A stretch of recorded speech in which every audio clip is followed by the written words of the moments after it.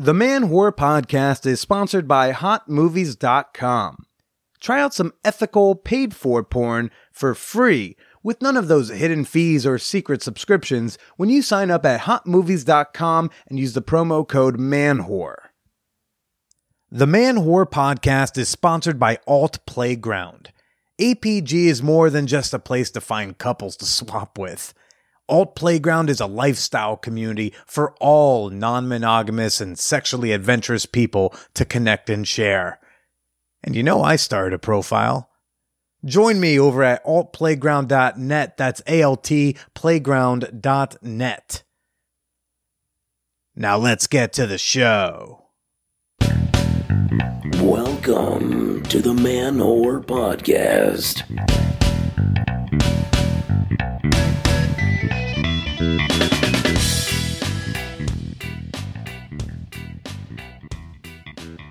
My sincerest shout-outs to all of you Zoom zaddies and Skype sluts, you kick kinksters, and all of you FaceTime facefuckers. This is Billy Presida, and you are listening to the Man Whore Podcast. If you jerk off during a Zoom work call, and no one knows you're jerking off, was there any harm caused? It's the modern-day version of if a tree falls in the woods and no one's there to hear it, does it make a sound? Now, I'm not going to advocate for jerking off at work. But if you feel so compelled that you just must rub one out, do it like everybody else, do the decent thing, and go do it quietly in the bathroom. In a stall, I should be specific. No jerking it in the sink, you know? Because no one's hurt in that scenario. Like years ago, I had a submissive woman who I used to send her to the bathroom like all the time when she was at work, and I would tell her like put in a butt plug or masturbate, send me a picture of your tits, and it's all fine because no one else was involved. If someone comes into the bathroom though, and they can hear you masturbate, even unbeknownst to you, well, now you've involved this other person. Even if it was an accident, right? Like, even if it was an accident that the porn's audio switched on, or your coworker has like superhuman hearing and can hear, the squirt, squirt, squirt, squirt, squirt. No matter the reason, if they can tell, you might get fired, and you deserve to be. Sound too risky? Then don't take the risk. You don't have to masturbate at work. I feel like the incel-y guy a couple weeks ago who sent that big old email, I feel like he's going to disagree with me on this one. Oh boy. Like today, many of us are still working from home, right? We're doing a lot of Zoom calls with colleagues and clients and such. Many of us have, gone pretty lax about our dress codes. Many of us are only now choosing to wear pants again between 9 and 5, but not soon to be former New Yorker employee Jeffrey Toobin, but not soon to be former New Yorker reporter Jeffrey Toobin, who got caught last week. What a fucking idiot. Jeffrey Toobin, who got caught last week jerking off on camera during a work call. Toobin claims he didn't know his camera was on, but then again, I'm sure many women and some fellas will definitely attest to this. People have been receiving unsolicited nudes via email and text message from their bosses and coworkers ever since cell phones started featuring cameras. And they've What did they say, right? They've calmly tried to get out of it by saying, "Oh, OMG, I am so sorry. Oh gosh, I meant to send that picture of my hairy asshole to my wife that I'm separated from, so it totally wasn't for her. It was definitely meant for you. Can we pretty please forget about this?" It's like, okay, sure, Elon. I'm sure that was an accident. Many of Toobin's defenders online are trying to excuse him for his age and it being an embarrassing technical error that, haven't we all done that? But it's like, no, we haven't. Like, we haven't all made that error while jerking off, while pointing the camera directly at our genitals. Yeah, this wasn't even like a case of like coworkers were like, why is Jeff's arm going so weird? No, like it was just a screen of dick. Even just the whole not turning his camera off thing. I mean, fuck, man, that's an April of 2020 mistake. It is October 2020. Most of us now know how to use Zoom, and at minimum, we all know that these gaffes happen.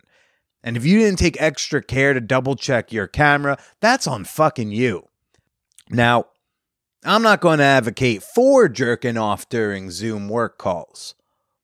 But if you do decide to virtually go to the bathroom, but instead of going to the bathroom, you're going to go to hotmovies.com right there at your desk, I'm not going to feel bad if you get caught.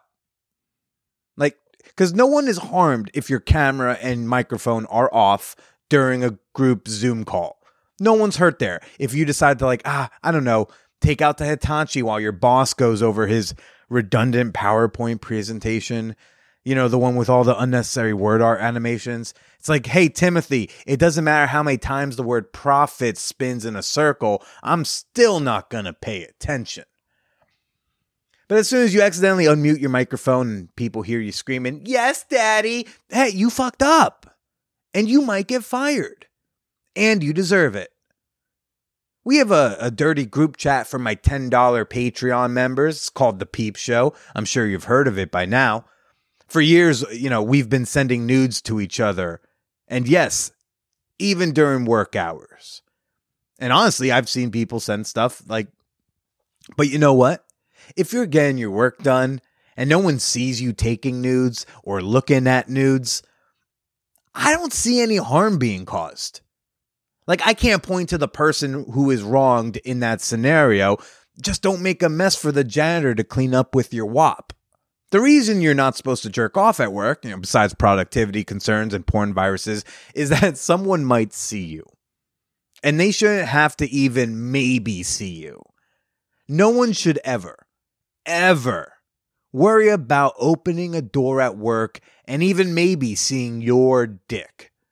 So it's on you to make double, triple, quadruple sure that you're not gonna get caught.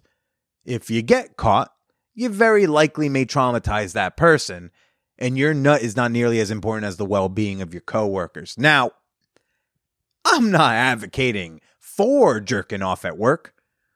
What I am advocating for is caring enough about other people when you're horny that you make sure you never even maybe traumatize a coworker with your sex life.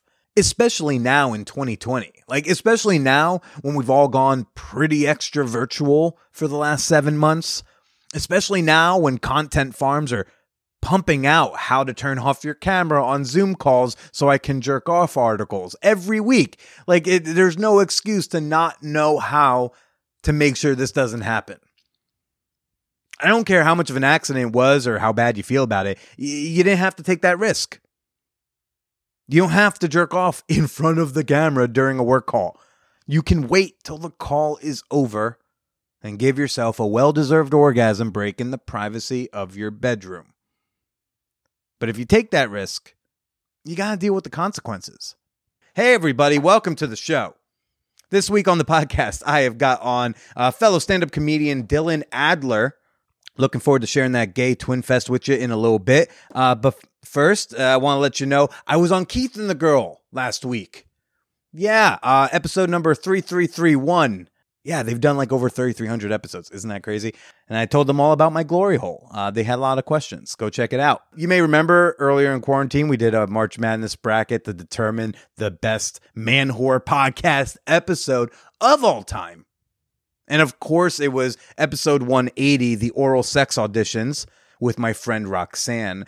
Well, you might be interested to know that I finally did my very own oral sex audition with Roxanne. And you can see it in, well, if you want to see what I look like when I do that, go check out the OnlyFans. We got that video available, baby. Let's read some messages from you fine people. This first one comes from Archimedes, addressing some of the sadness I shared in last week's intro. He says, your guest appearances on Keith and the Girl are some of my favorite episodes of all time. I'm scared too about November. I live in Texas with African American daughters. Please get range time in if you're gonna get a gun. Know how to quickly and effectively clear a jammed round. Know how to maintain sight picture. Know how to speed load a mag. Good luck and thanks for making me laugh. Well, fuck. The whole gun thing I know might have made some of y'all nervous. And if you want to be more nervous, like, I don't know what a jammed round is. I don't know what a sight picture is. I don't know what speed loading is. And I kind of understand the concept of a mag. So, oh boy. If it makes anyone feel more comfortable, I'm pretty sure I can't legally purchase a firearm in New York or New Jersey. I checked. But the amount of time it would take for me to even get like a gun license would be long after the election. So that's bullshit. But also shows that our gun control laws work locally. Maybe we should try them all federally so people like Billy Presilla can't just go like randomly get a gun, right? Wouldn't that be... If anyone was terrified at last week's intro, like, this is the reason why we need stricter gun laws in this country. Anyways, thanks for writing in, Archimedes. I think I'm just going to trust Megan with her machete. This next one comes from Isaac on OnlyFans. He messaged me. He says, I'm bouncing around your older podcasts and recently listened to the Naked Podcast, where you interviewed a total stranger, in that case, a gay man. The whole time I expected the topic of what each of you thought of the other's cock would be. I wondered how you'd feel face to face with a gay man's opinion. I don't count because I'm already a fan and I'm a virtual ghost to you. I'm just curious because you're an enigma. You have the body of a 100% straight man, yet a deep and personable soul. What the fuck does that mean?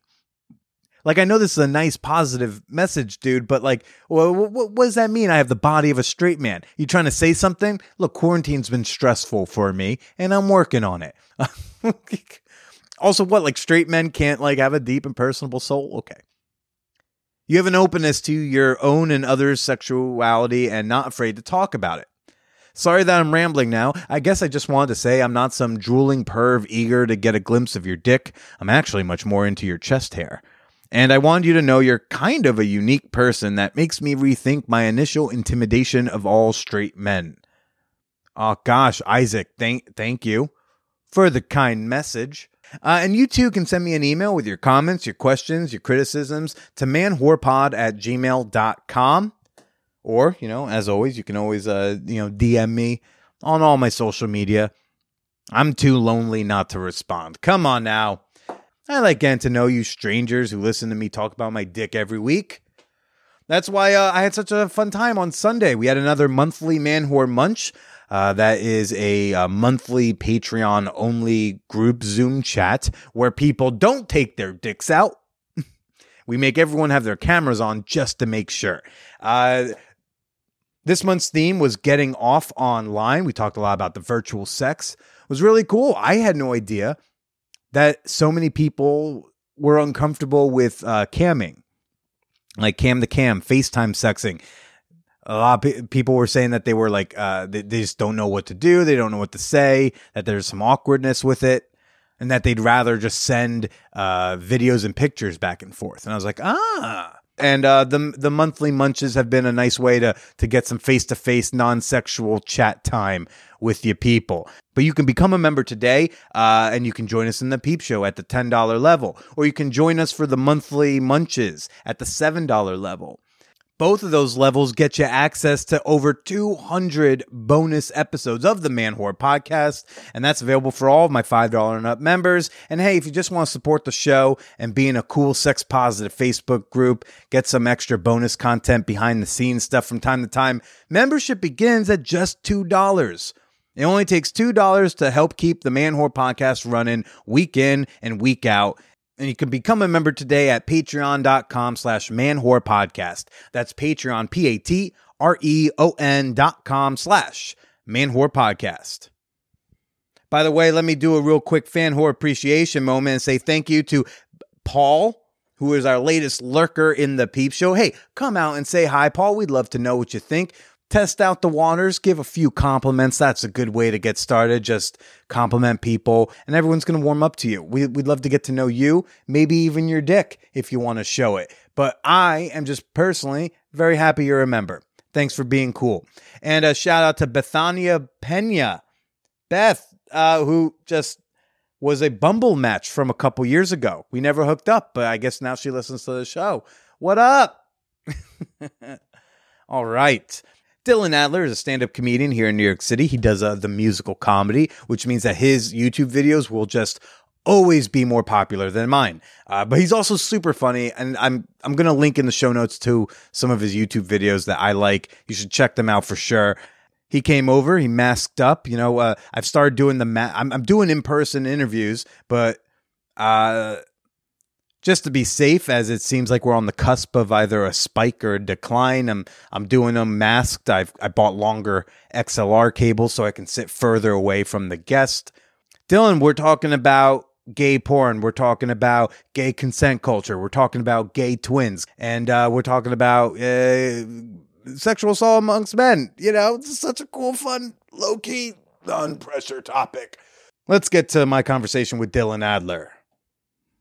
I remind listeners towards the end of this episode that if every single person who watches porn put $100 a year, just in the course of a year, into the porn industry, things would flourish, they would thrive, they could have craft services again. And a great ethical and affordable way to hashtag pay for some of your porn is at hotmovies.com. Yes, love this sponsor, always have, been working with them for years at this point. Hotmovies.com is a pay-per-minute porn site, and they license content from all of your favorite porn stars, all your favorite porn studios, doing all your favorite porn categories. They got kinky porn, they got straight porn, they got gay porn, they got ambiguously queer porn, they got it all. And when you go buy minutes at hotmovies.com using promo code MANWHORE, and then you watch the videos, those minutes, those dollars, that money, it trickles down back to the performers, back to the studios. So you can get off while doing your part to keep the adult entertainment industry thriving when you watch titles such as, what do we got here? Straight Chaser 22. Oh, they've chased so many straight guys. Bottom Fishing, Traveling Twinks, and something called My Kind of Host, which must be about just a very hospitable Airbnb host, I suppose. So again, go to hotmovies.com, use promo code MANWHORE, hashtag pay for some of your porn at Hot Movies, keeping them hot, keeping them movies. The Man Whore podcast is proud to be sponsored by altplayground.net, the place to go for your next non-monogamous adventure. Yes, and we've got a big announcement from APG. Love this. APG is hitting the road with our dear friends, the Front Porch Swingers. Yep. You remember Brian from, I think it's episode 303 or 306. Brian, one half of the Front Porch Swingers, and Brenna, who you heard blowing me and Brian during her bonus episode. They host a great podcast, Front Porch Swingers, and they're going to be traveling the United States in Alt Playground's new tour bus. Watch out for APG's and Front Porch Swingers social media accounts for their travel schedule. You can join the fun when they're in your neck of the woods. They're going to be doing giveaways, socially distanced events, and much more. Don't forget, you can still try APG 3 days for $3.99 to test it out when you visit altplayground.net. That's ALT playground.net. Now let's get to the show. Right now, I'm more focused on moving back home, and also, comedy as much as I can of that. And having a relationship right now to me seems like it's like I'm so chaotic, and I'm so already kind of working on myself and kind of a mess that it's I feel like I can't get in a relationship. So even if there wasn't COVID, you'd still be I don't want to invite someone into this. Yes. Yeah. I mean, I don't know. I feel like if we're doing comedy right, then it's never safe to invite someone into our situation. Yeah. What's the work you're doing on yourself? Doing a lot of therapy. A lot of trauma therapy stuff. Well, because I actually also haven't had sex in 2 years. Oh, because I get getting into it is it because of that thing? Yeah. 5 years ago I was raped, and it's I was for a while I was kind of able to have sex, and I was it was fine, but then it kind of for some reason closed. Everything started closing in on me, and I didn't contact or touching anyone, and so I'm it'd be so bad for me to have sex right now because I just freak out and it wouldn't be enjoyable. Oh shit, man! I'm sorry to hear that. Because you don't want to hear the trauma rob the person of their sexuality. Exactly. That's that's one of the sadder afterthoughts in my mind is that it takes that away from you. Yes, which for many of us can be a coping mechanism, like myself. Yes, yeah. For me, I'm still horny as hell, and I watch porn all the time, and I'm like, it's not like that I don't want to. It's like I really shouldn't right now for me. Oh, yeah, I'm sorry to hear that. Well, before we get into get more into the trauma, I feel like they should know your name. I feel like I should say we skipped some steps, I guess. No, we're here right now with a very funny comedian, Dylan Adler. Thank you. I've been a fan of his stuff online for a minute since I got introduced to you through the Keith and the Girl world. Yes. And I was like, you do some really fucking dark musical comedy. That's my bag. That's my jam. Yes. So. Weird Al if he were like fucked up or something. well, I mean, because you got into it so quickly. One of the reasons I'd reached out to you was just because I've also experienced that thing. And it sounds like a less violent way, but I was like, oh man, you just like talk and you make it funny. I haven't figured out how to make my rape funny. My rape for me also not traumatic. It just is for me. Okay, yeah. But to hear you like make it so fucking hilarious, I was like, oh, that was great. I really appreciate that. And actually, like for me, for like a while, I felt like I couldn't make jokes about it, or like for me it was like the thing I avoided talking about it for so much because I'm like, oh, there's like no people don't want to hear this, or also I thought because I'm a guy and if I talk about this on stage people won't believe me and they'll be like, oh, you're making a joke about this, obviously that didn't happen to you, like because like boys don't get raped. Exactly, right. That's something I like totally struggled with immediately after the rape. I was like, whoa, like why am I feeling this? Did you use that word for it right away? I didn't. What'd you think happened? I was like, I honestly thought about it. I was like, oh, that was just kind of like I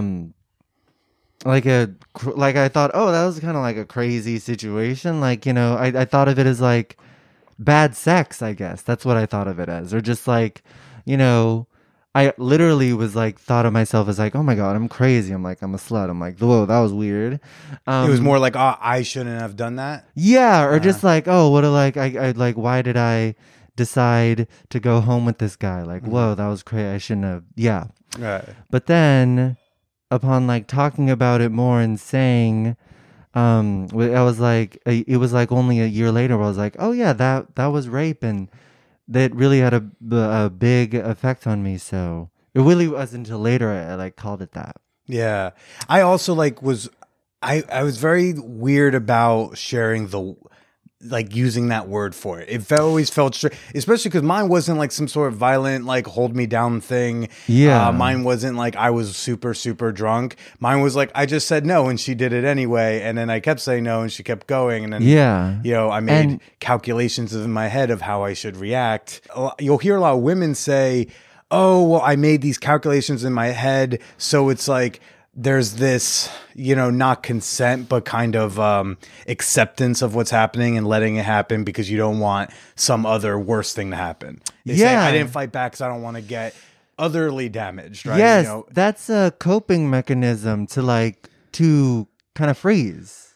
Yeah. Yeah, that is like I totally understand what you're saying because mine also wasn't like a textbook, like, he knocked a bottle over my head and then it was a consent thing too. And I was like, afterwards, I felt like I saw myself in the mirror and I was like literally shaking. I was like, whoa, what's good? Like, why this guy looks kind of crazy. I don't know what's going on with him. And then, that night I like couldn't fall asleep. So I knew something was wrong. What happened that night that it wasn't to you like this? I guess what happened that night that it was. I'm trying to figure out how I want to say this. It's like I think people hear that word and they think it looks a certain way. Yeah. You're saying like it wasn't this, movie scene. It was Yeah. just a really fucking bad consent violation. So what did that look like for you, if you don't mind sharing? Is it okay if I don't? Yes, of course. Thank you for taking care of Yeah, yourself. yeah. No one ever says no to the questions. I go like, please take care of you. Yeah. With me, my calculation was I realized that like if I was going to physically defend myself, which in my case would have been just shoving this woman off of me. Yeah. I knew that if I shove her hard enough off of me and she falls off this bed, like if she hits her head the wrong way, I think guess who's going away in handcuffs. So I go like, I guess I have voiced no enough. She's going to keep doing it. I can risk that, or I can just wait till this is done. Yeah. My next morning was more of a, like, I just felt sad because I was like, I didn't want to do that. Yeah, exactly. That thing happened. Yeah, it does feel like, mine, I mean, not going into detail, mine was similarly like a no wasn't like respected, and also like alcohol and like other like, but, I feel. Wait, what were you gonna say? No, keep going. Like the next day, it kind of felt like I like took 3 showers that night, and I was like, it still felt like, yeah. I was trying to like, I felt like so weird and like out of my body. And did you call anybody? I called my parents. I called my mom to kind of like and dad to kind of say what happened. And my mom out of love was like, why did you decide to like go home with that? Like it was like that, what were you thinking? Like that was just like, you shouldn't have done. And then like it kind of made me feel bad. But then my dad was actually like, he's like, oh man, he was like, well, I'm sorry that happened to you. And then like it was just like floodgates. Like I started crying because I was like, oh, I guess I needed to hear like something not good happened to me. Yeah, like to have it affirmed and validated in a way. Yeah, exactly. Because for the whole day, and even for like many, like, and still I felt like crazy. I'm like, I had this like huge reaction over nothing. That's what I thought. And your parents already knew that you were gay at the time? Yes. Okay, because that would have been like a double whammy. Oh my god! You're like, can we like first start with like, how do you feel about queers? Yeah, exactly. Because I may not want to share the second thing. Exactly. Depending afterwards. I would, if that were the thing, I'd probably like taper it. I'd be like, first I'm gay. Yeah, but like, yeah, that kind of sucked a little bit, but. I think they both come around in a way. What was like the wording you used, like before you accepted it or called it what it was? What kind of wording did you use? I called it the event. I called it the incident. The incident. I called it like, I called it the event or the incident. And like literally. They all sound just like, dramas on ABC. Thursdays at 9. The event. Yes, the incident. It sounds like the new This Is Us show. But yeah, that's what I would call it. And it wasn't until like a year later I called it a rape, which is what it was, and that's what yours was too. So and was there something that made you change that terminology? I think it was a therapist who was like, well, yes, your consent wasn't respected and you couldn't consent. So it's like, yes, that was a rape. I was like, yeah, that's right. And it like, after that, it kind of made me feel validated and like in my emotions around how I felt, like its effect on me kind of. What were like some of your sexual experiences like? Yeah, I think my sexual experiences, well, they were, I was a little more kind of cautious. I would be like, hey, like, is it okay if we just like do like a blowjob? And then they're like, yeah, cool. Which, by what a ridiculous question. Because, like, I've had women say the same thing to me. They'll be like, do you mind if we only do a blowjob? I go, like, only do a blowjob? This is great. What? Oh, my God. If a guy were to tell me that, it'd be like, heaven. It's heaven. insane to me what, like, anyone who says, like, no to just a blowjob, you shouldn't do anything with. That's a crazy person. Yes. What? Yes. Like, unless they're particularly adverse to blowjobs, like, you're nuts. Yeah, and I always like whenever I would say that, I get so nervous and I'd be like, "Oh my god, this is like such a." He must think I'm a freak for asking if I just do a blowjob, but like normally it turns out that it's not a big deal. Yeah. I don't know if you noticed, but like queer men are like ranked at the highest of people who use glory holes. So I mean, it is Okay, good to know about my community. Thank you.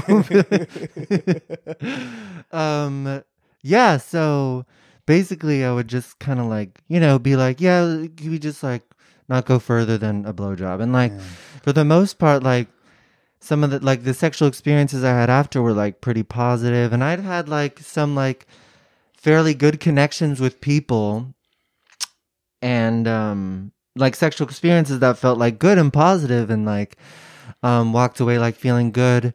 But then I think like something happened where it was like I had one sexual experience that it wasn't like, I wouldn't call it assault or like, anything, but it just like for some reason like it kind of sent my body back into like a bad like trauma place. Yeah. And then ever since then, like I just really couldn't have like a sexual experiences without like kind of feeling panicked and really kind of dissociated. Damn. Yeah. Did you try just dating without the sex element or? I didn't, because I was also at that time really getting into comedy. Yeah. And that really took up most of my life. So I thought, like, why would I like invest in a guy when I'm like so much more passionate about like doing stand up and improv and stuff? And I always thought like I would feel weird. I still sometimes feel this way where it's like, what guy would like want to date me if there's like no sex involved? But I know that there are people out there who are like willing. Yeah, there's asexual people, Asexual right? people, That sounds yes. the demisexuals. Yes. They like the sex, but only after a while. So there's a slow ramp up. Yes. That seems like that could be a good dating pool. Totally. To tap into. Totally. That's so true. And I think I'm like I may like, if I like decide to date, would like be interested in that and get into that. They're big on the cuddles. Oh, It's like, and just not the cuddles where they try to get stuff going during it, but like a genuine cuddle. I like a genuine cuddle. I'm Yeah. Big Spoon. I like being Big Spoon. Big spoon. Me. I know I don't look it, but small spoon right here. Big I love time that. small spoon. I love that. That's great. Yeah. Sometimes the confused look on a woman's face, who is like 5'2", but I ask to big spoon me. Ooh, it's interesting. I love that. I love that. That's great. That's beautiful. Just gotta keep them on their toes. Yes. Yeah. And with something that you do that's so great with your comedies, like you turn fucking trauma into hilarity. Oh, good. Has your stand-up always been like that? I mean, you do a lot. I should say, like you do some musical comedy. Yeah. Right. Yeah. So have the songs always been that dark?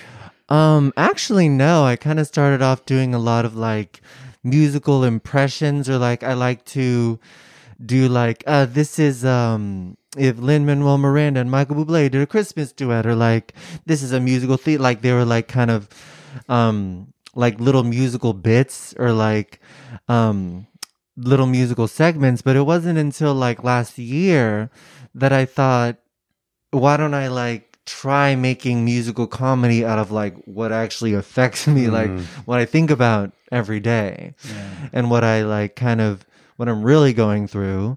And that was like one of like the most like freeing, like mind opening and freeing experiences to be able to try to make comedy out of like trauma. And I think my friend Kelly Bachman, who if you don't know her, she is like a incredible comedian who's called out Harvey Weinstein at a show. It's very fun trying to describe like Kelly or Amber to someone. Yes. Because if they don't know comedy, but they just watch the news, Yeah, they just watch the you go news. like, you remember that news item where Yeah. there was a comedy show and someone yelled at Harvey? Yes, it was that yelled at chick. Harvey, her. She had a show called Rape Jokes by Survivors that she had me on, and doing that show was like totally like life changing, and like I'm like, oh my god, I can't, this is so affirming. And I'm working with her on like we did a show, an hour-long show about rape trauma, and so that is like, that's been something that's like really helped me, and yeah. All right. And but you're also like a baby. You're like what, 24 or something? Yeah, like 24. that? So I just think like, oh, like some of your horniest years are like being kept under wraps. That's what I think. And I'm also like, I'm like trying to, like run and like, and I'm like, just for my own mental health, but I'm also like, damn, I can't believe I'm like wasting all this horniness. You're wasting the good hair years. Yes, the good hair. I'm wasting all this horniness on like not having sex. But I'm like, but it's okay. But also I'm like, damn, like there's some people who've like expressed interest. I'm like, okay, just like wait 3 years. I'm like, mate, don't forget this. Wait for me. Wait for me. Yeah. Well, the other thing I think, so you have a twin brother who is also gay. Yeah. And so part of me thinks like, oh, do you just like kind of have to? That's the best way to, I feel like, live vicariously through someone sexually. Oh, that's funny. It's like I have this like sort of clone replica who also likes dick. It's like I can, that's also what I call him. My clone replica who also likes dick. Oh, that's cool. Yeah. So, I actually don't live vicariously through him because he's a bottom. And are you not? Yeah, I'm a top. That's very interesting. Now, how did you two find out that information? Was there a day y'all just decided to be like? I guess it was technically the day we were born. Just kidding.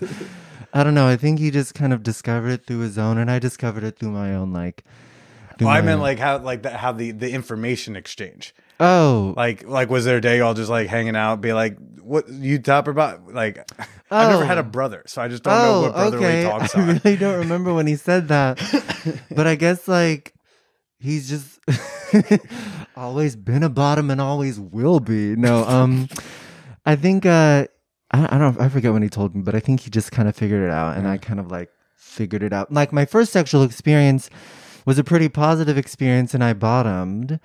And he was like super great and nice, and like, we like talked a lot before, and like we still like talk.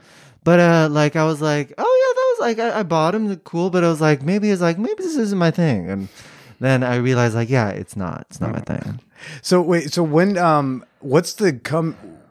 which one of you two came out first? Like, what? I guess what was that whole experience?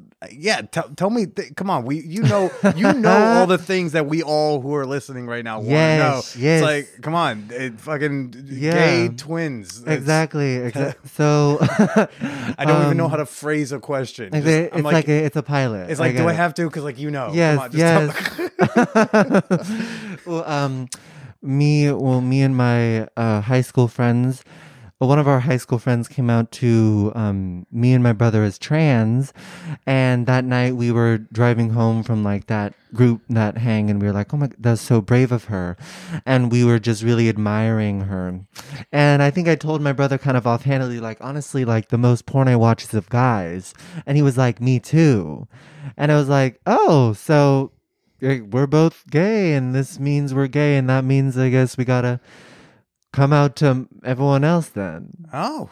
Yeah. It was just that easy, that car ride. Yeah. It was like kind of like, I think me like being open with my brother about like admitting like, I mean, like, who am I kidding? Like most of the porn I watch is of guys, and maybe 1 out of 20 times I'll really try with some straight porn, but I'll just end up watching the guy. Yeah.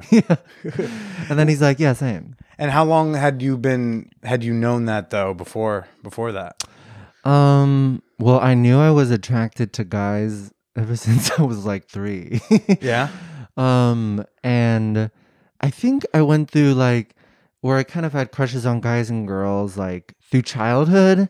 Middle school, I had crushes on guys and girls, and I actually like felt attracted to girls in middle school too. But then in high school, I was like, oh, it's like definitely I'm just attracted to guys. Mm-hmm. And like that's like really where I feel like who I feel most attracted to. Where'd you grow up again? Bay Area, San Francisco area. So I gotta imagine being like, just being like a young kid who knows there's something different.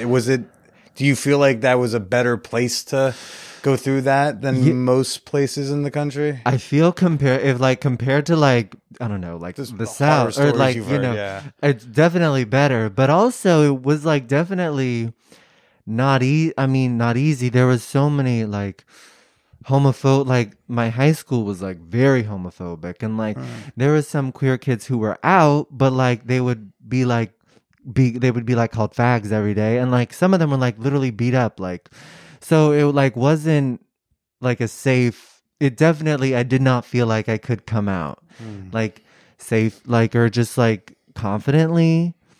But I feel like compared to other places, it was better. But I mean, still, like, people think of the Bay Area as this, like, oh my God, everyone is so. But like, still, there was so much homophobia and bad stuff.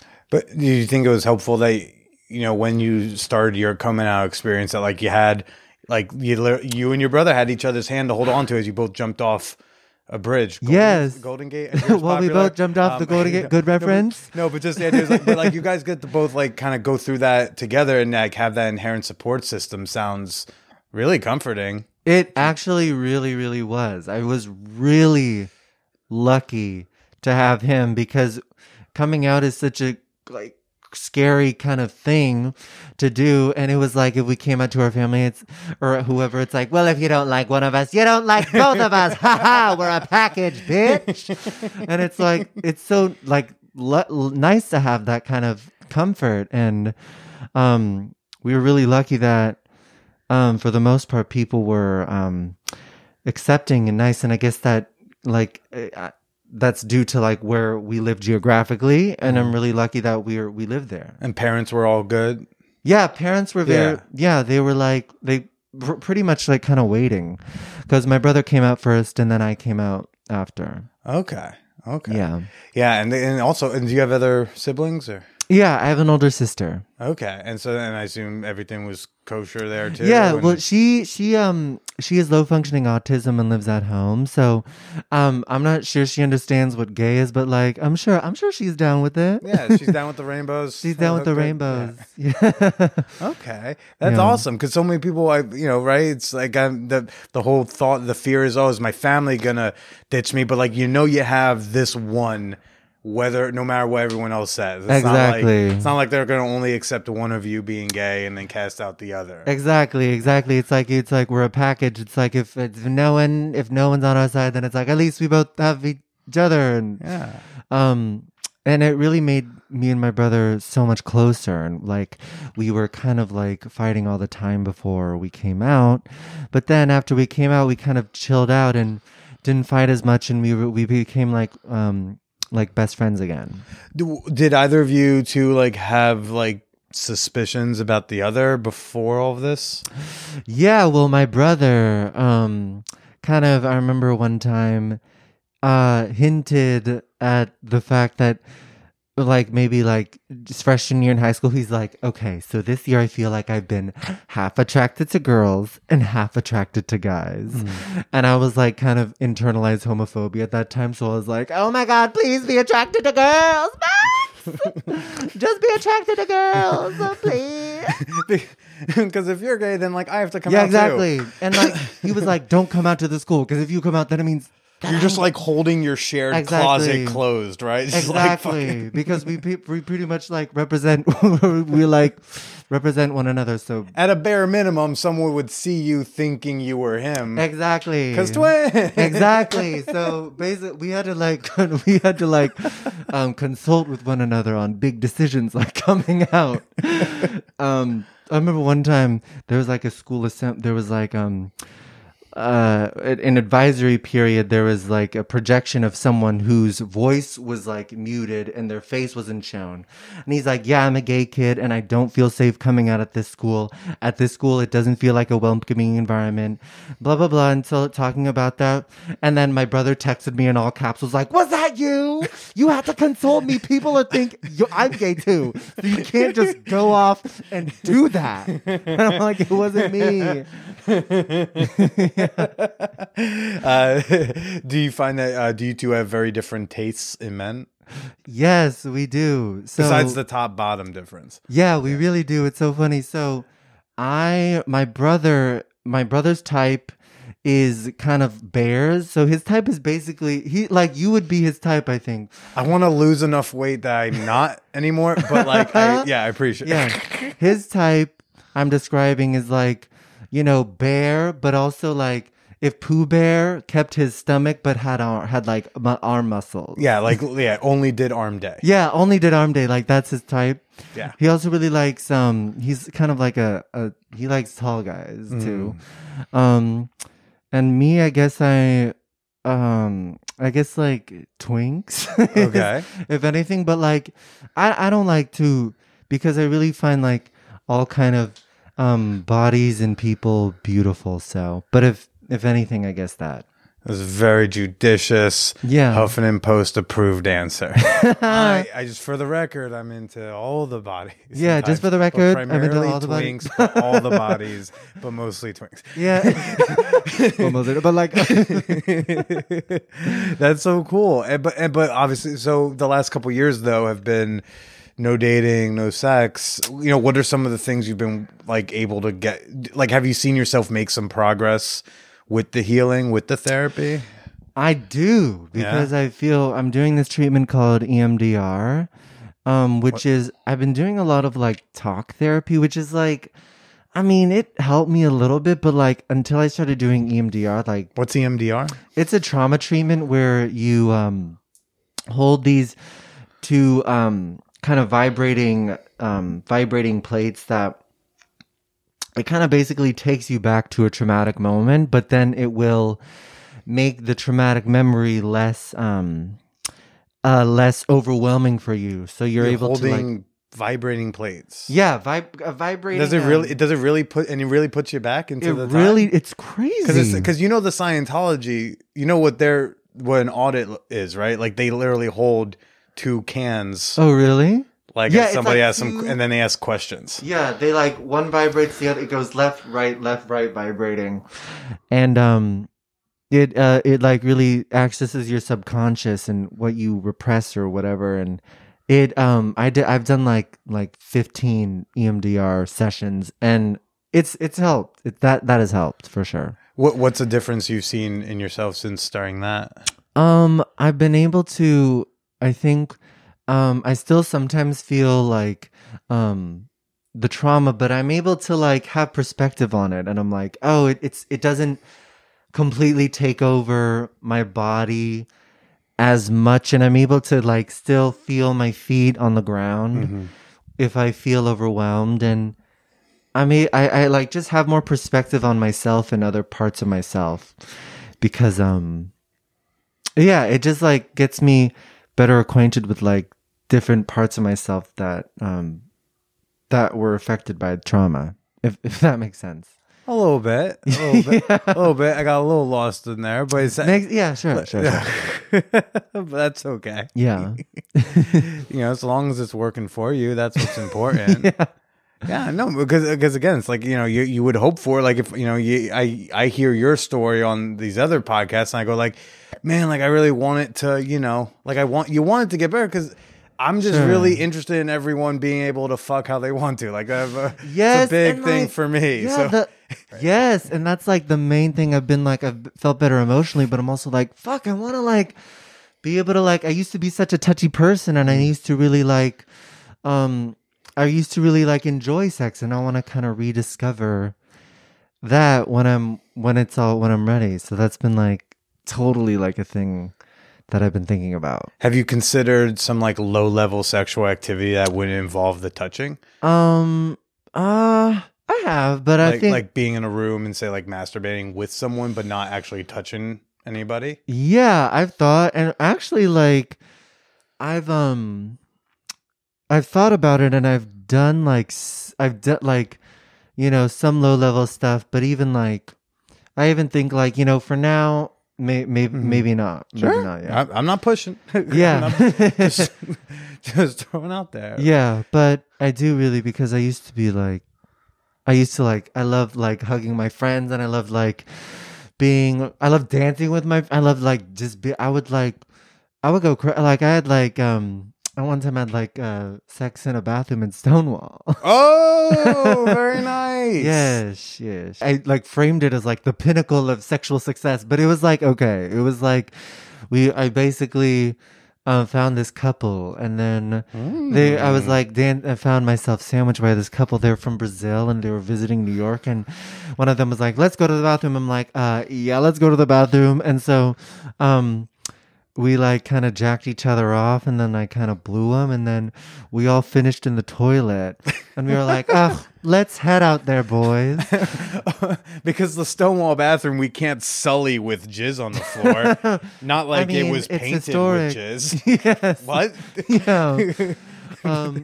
This isn't the Ritz. I think you can come on the floor in Stonewall. Come on. You could come on the dance floor of Stonewall. I think it's fine. Yes, you can. But it's very considerate of y'all to aim for the It was toilet. very considerate. And then we walked out, and then there was a big line, and this girl was like, "Are you fucking kidding me?" And then we were promptly kicked out. What? I know. You didn't look at her and be like, "This isn't your space." Well, she might have been Cubby queer. hole is down the street. She might have been queer, so I don't know. But we were promptly kicked out, and then like we were like, "Oh, what's your Facebook?" And then we got each other's Facebook, and then they took a taxi, and then a year later they got married. So I do feel like I'm a part of their love story. But that type of situation was still in this time where like you were still good with you were still responding well to everything. Liking sex, and having like doing like like liking sex and having it be pleasurable. That was during a time during that, but not saying I want to like do that again, but like I would like to return to a place where like contact feels like good and safe and pleasurable. Sure. I also feel like with all this time off, you have like all the time in the world to really like go through like what type of fantasy, like what do I want to do? Sure. Like I feel like you can come out of this with like a real list of like here are the life's worth of fantasies I would like to go after one day. A literal scroll. I'll come out with that'll hit a literal scroll that'll hit the ground. Like of fantasies. Yeah. So like, the gay men are typically seen as like hypersexual, which we know is a stereotype and not super true. But do you feel like does your journey that you're going through right now feel at all like it alienates you from that community? Do you?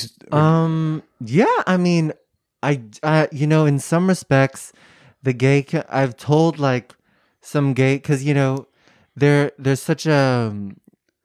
Yes, that's like the hypersexuality of the gay community, and a lot of like my gay friends, or even like friends who are like women, will like grab my ass or like, spank me for fun, and I have to be like, "Hey, can you not spank my ass?" And then like, but you're my gay friend. And then they're like, but like you're my, but it's like what? And then my gay friends are like, "What the fuck, bitch? Like, why are you so sensitive about it, honey?" Like. But and doesn't it suck that like you can't just say I would like you not do that, but now like in order to justify what is a totally fine boundary, you have to now like share trauma just to shut them up. Because if you just said I don't want to, you're gonna get shit. If you say, well, I was raped, then they'll be like, oh, okay. I know. It's like, why can't you just say no? Like, exactly, because then they think it's like, oh, you don't like me? What the fuck, bitch? Like you're like you're my bitch, and then it's like no, because like rape trauma, they're like. Oh my God! Yeah, I'm not a Sex and the City character. Exactly. Like, Yes. So yeah, in a way, like in that way, and I think more queers and more gay men are talking about like the like how like in the queer and gay community, like consent practices are like pretty shitty, pretty bad. Like, and I know so many gay men who have been raped and who have been assaulted, and it's like something that's kind of coming up now. But I do know like sometimes I've like talked to like gay people or gay friends who are like like what preposterous, what, like when I don't want to be touched or want to like put a stop to something. Yeah. Now again, I'm just a straight fucking breeder boy, so like my opinion doesn't matter. But something I hear sometimes is that when Me Too started coming out, the idea of like a lot of different worlds, whether it's sexual, like communities, like a queer community, or scenes like certain types of workplaces, like the restaurant world or comedy, whatever, all having a reckoning with consent culture and basically how to like incorporate consent into their cultures. Yeah. Something I have heard have been, say, gay men going like, yeah, but like going up and grabbing a dude you don't know that well by the dick is a way to say hello. So Sure. almost as if like not practicing full consent is part of the culture. And I asked Sam Morrison about this, and he got very nervous and like didn't really want to answer. Yeah. But do you think that like the gay community is facing a reckoning with how we touch each other in public? Yes. I'm like actually, I'm glad you brought it up because there is such a culture of like, like gay men greeting each other like honk honk, like grabbing each other's, or like the way that gay men like feel up women, they're like honk, just like, and like whoever, like there's this like it's part of the culture, and I do kind of in that way, like that's why I don't really go to like those spaces anymore, because it's like there's some kind of like feeling of like, oh, you're like kind of up for grabs a little bit, but there's like something the consent and what people feel comfortable with is something that needs to be like addressed in the gay community, because it's like not always okay to just kind of like put your hand down someone's pants if they don't want it, or like yeah. And again, me, my opinion doesn't matter, but I just think that like, someone thinking that incorporating like affirmative consent into those casual, non-sexual but sexual grabs and whatnot, I feel like that can be like I don't think it has to be an affront to the culture to ask, because like because in straight land, if you go up to someone at the nightclub, like it's not appropriate to ask like, oh hey, nice to meet you, can I grab you, can I give you a little squeeze? That's inappropriate in like say at like some Chelsea whatever like nightclub. But maybe in like the gay culture, it's appropriate to ask. Yeah. And then you still can get the yes or no, but it's okay to say like, oh, you're with like some girlfriends, be like, oh, you want to playfully squeeze a tit? I feel like you can ask like, hey honey, you mind if I squeeze your boobies? Yeah, exactly. And she's like, yeah, sure. And then you still get to do your honk honk, but you ask. Whereas I cannot just casually go up to someone. It's like, oh, hey, can I squeeze your boobies? Yeah. Not part of the culture. Yeah. Right? Yeah. There's no harm in I think asking should be a bigger thing. And like, I mean, like I used to like when it's like I used to not mind when like people would grab my ass. I'm like, yeah, sure. But like now I kind of, I don't. Yeah. Now it's like, it makes me feel like a little, but it's unfortunate that you don't feel comfortable in like, the spaces that are supposed to be kind of your spaces. Yes. 'Cause then you have to, the only other space I feel like that you could say like, these are one of my spaces, the commie spaces. And those are sad. Like I want you to. Like you should be able to still have your Imagine I go space. to a straight bar because I'm like, oh, I'm at the straight bar because this is a safe space for me. This has become the a one safe place space I know for men me. are not going to randomly. I'm gonna go to an me. Irish pub because like this is now my safe space. You're just looking for the one place like men won't grab your ass like that. Yeah. Oh, and also kind of, I think there's more talk about it in queer spaces, and I think there are some queer spaces that are like more on board with that, like.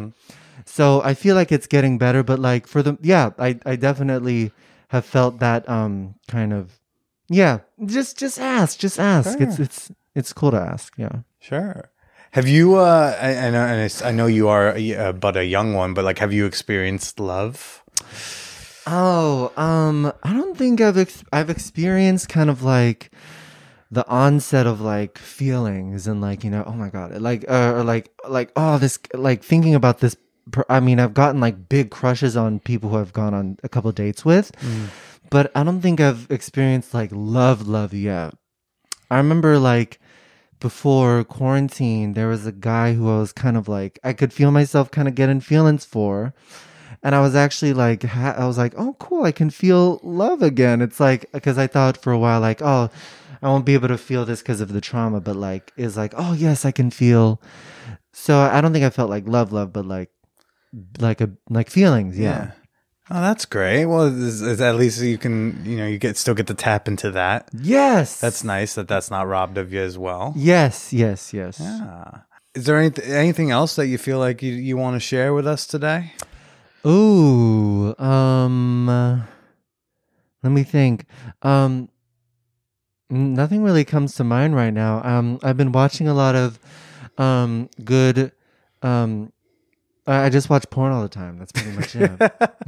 And what's the type of porn you're watching? Oh, there's this great site called Peter Fever where it's great Asian gay porn, and I like to watch some good Peter Fever? Yeah, Peter Fever. But that's Asian gay porn? Yeah, Asian gay porn. Is there something about that phrase that's particularly Asian? I get Peter Fever because Peter's penis. Yes. But what's the Asian element of... The guy's name is Peter. It's a particular performer site. Gotcha. Yes, Okay. It's a particular performance site. And I've been watching some good non-white gay porn, which is good, I think, healthy. I like watching old and young. I like sometimes watching an age difference. I like you'll like that until you start like the age difference in you. You're gonna like age difference porn until you get older, and then all of a sudden you're the older guy, and you're like, wait, fuck, when did that happen? I thought I was boyish and young and handsome. What? Oh no! Like the first time someone calls you daddy, you go like, ah, shit, I'm getting old. It's like, well, I'm not a daddy. It's like, a boy. Oh, no. I like watching when Asians top. Like Asians don't really, because there's also within the gay community like kind of I think a wash down of like kind of stereotypes and white supremacy. Like there's like a stereotype Asians only bottom, but even in the grander scheme of entertainment, there's this like only until maybe the last like 5-10 years when they've kind of started. Not even there's the idea of like Asian guys don't fuck, like they're desexualized. Yeah, they weren't portrayed in like an attractive, like sexually desirable way, right. And I think they're like, who's the earliest Asian male romantic protagonist you can think of? I don't know, John Cho from Howard and Kumar Go to White Castle, and like that wasn't that long ago. Yeah. That was the first time there's more now, but it's like, come on, more. It's good that's happening, but more. Yeah, the Asian guy can get the girl or the guy too. Like, why is that? So I feel like that's the Asian gay guys bottoming as a stereotype, like almost feeds into this idea that like y'all can't be like sexually in charge. Yeah, exactly. And I think there's more like I'm seeing more like porn where Asians top, but and also like Asians can bottom and top too. My brother's and I love him dearly, so it's like representation. But like I think that's that's also something I like to see. All right. Yeah, just any non-white porn. Do you do anything without the white people? Yes. Fair. Sorry. Do you pay for any of your porn? I don't. None of it? None of it. Maybe I should. Maybe if I will throw this out there that a longtime industry vet shared with me a while back. She said, if everyone who watches porn, which is basically everyone, put $100 a year. Yeah. Not even $100, just $100 over the course of a year, each year into their porn viewing. Yeah. It would reinvigorate the industry again. The porn stars could start having craft services again, because they used to get craft services and they don't anymore. I'm sure. Yeah. Every once in a while, like just buy a clip. Every once in a while, subscribe to that OnlyFans. And then like over a year, you've put money into that world again. Yes. And it does. So it's like, it's not like never pay for your porn, but like sometimes pay for your porn. Just a little bit, just a pinch here and there. Sprinkle it out. Oh, Dylan, well, thanks for coming out and chatting with me. It's like I said, it's nice to finally meet you in person. Nice to finally meet you. Thank you so much. Where can look people? Dylan's songs are fucking so funny, so funny. Yeah. You have to go watch and listen to them.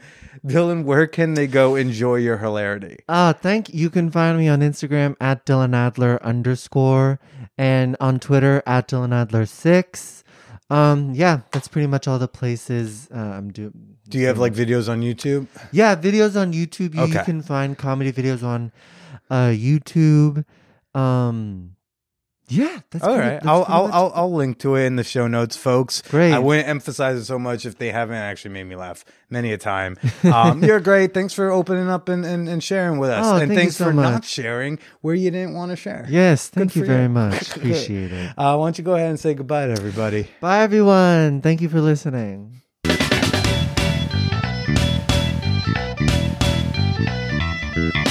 Stand-up comedians are very insecure, needy, anxious people, and one of the best ways to make us less anxious, less needy, and a little less self-conscious is to shout us out on social media. Yup. Dylan and I would both love to know what you thought about our conversation. He dropped his handles. You know my Twitter is @TheBillyPracida. My Instagram is @BillyIsPracida, which you have to type the whole thing out because guess what? I am shadow banned again. And if you want to get yourself some man whore merch or enjoy some fun sex positive memes on the daily, go smash that like button on the Man Whore Podcast Facebook fan page. And well, if you want to see me and Roxanne having some fun together, as well as just drool over my nudes, not during a Zoom work call, my username over on that platform is Call Me Billy.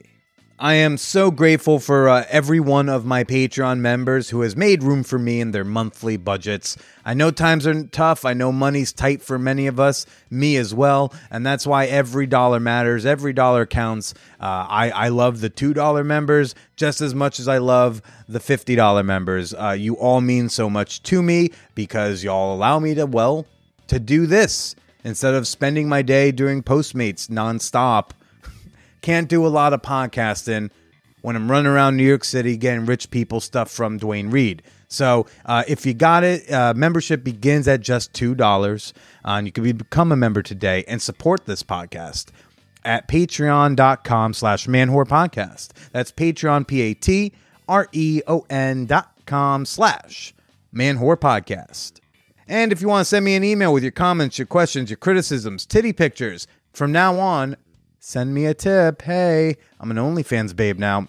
But no, seriously, y'all can shoot me an email at manwhorepod@gmail.com.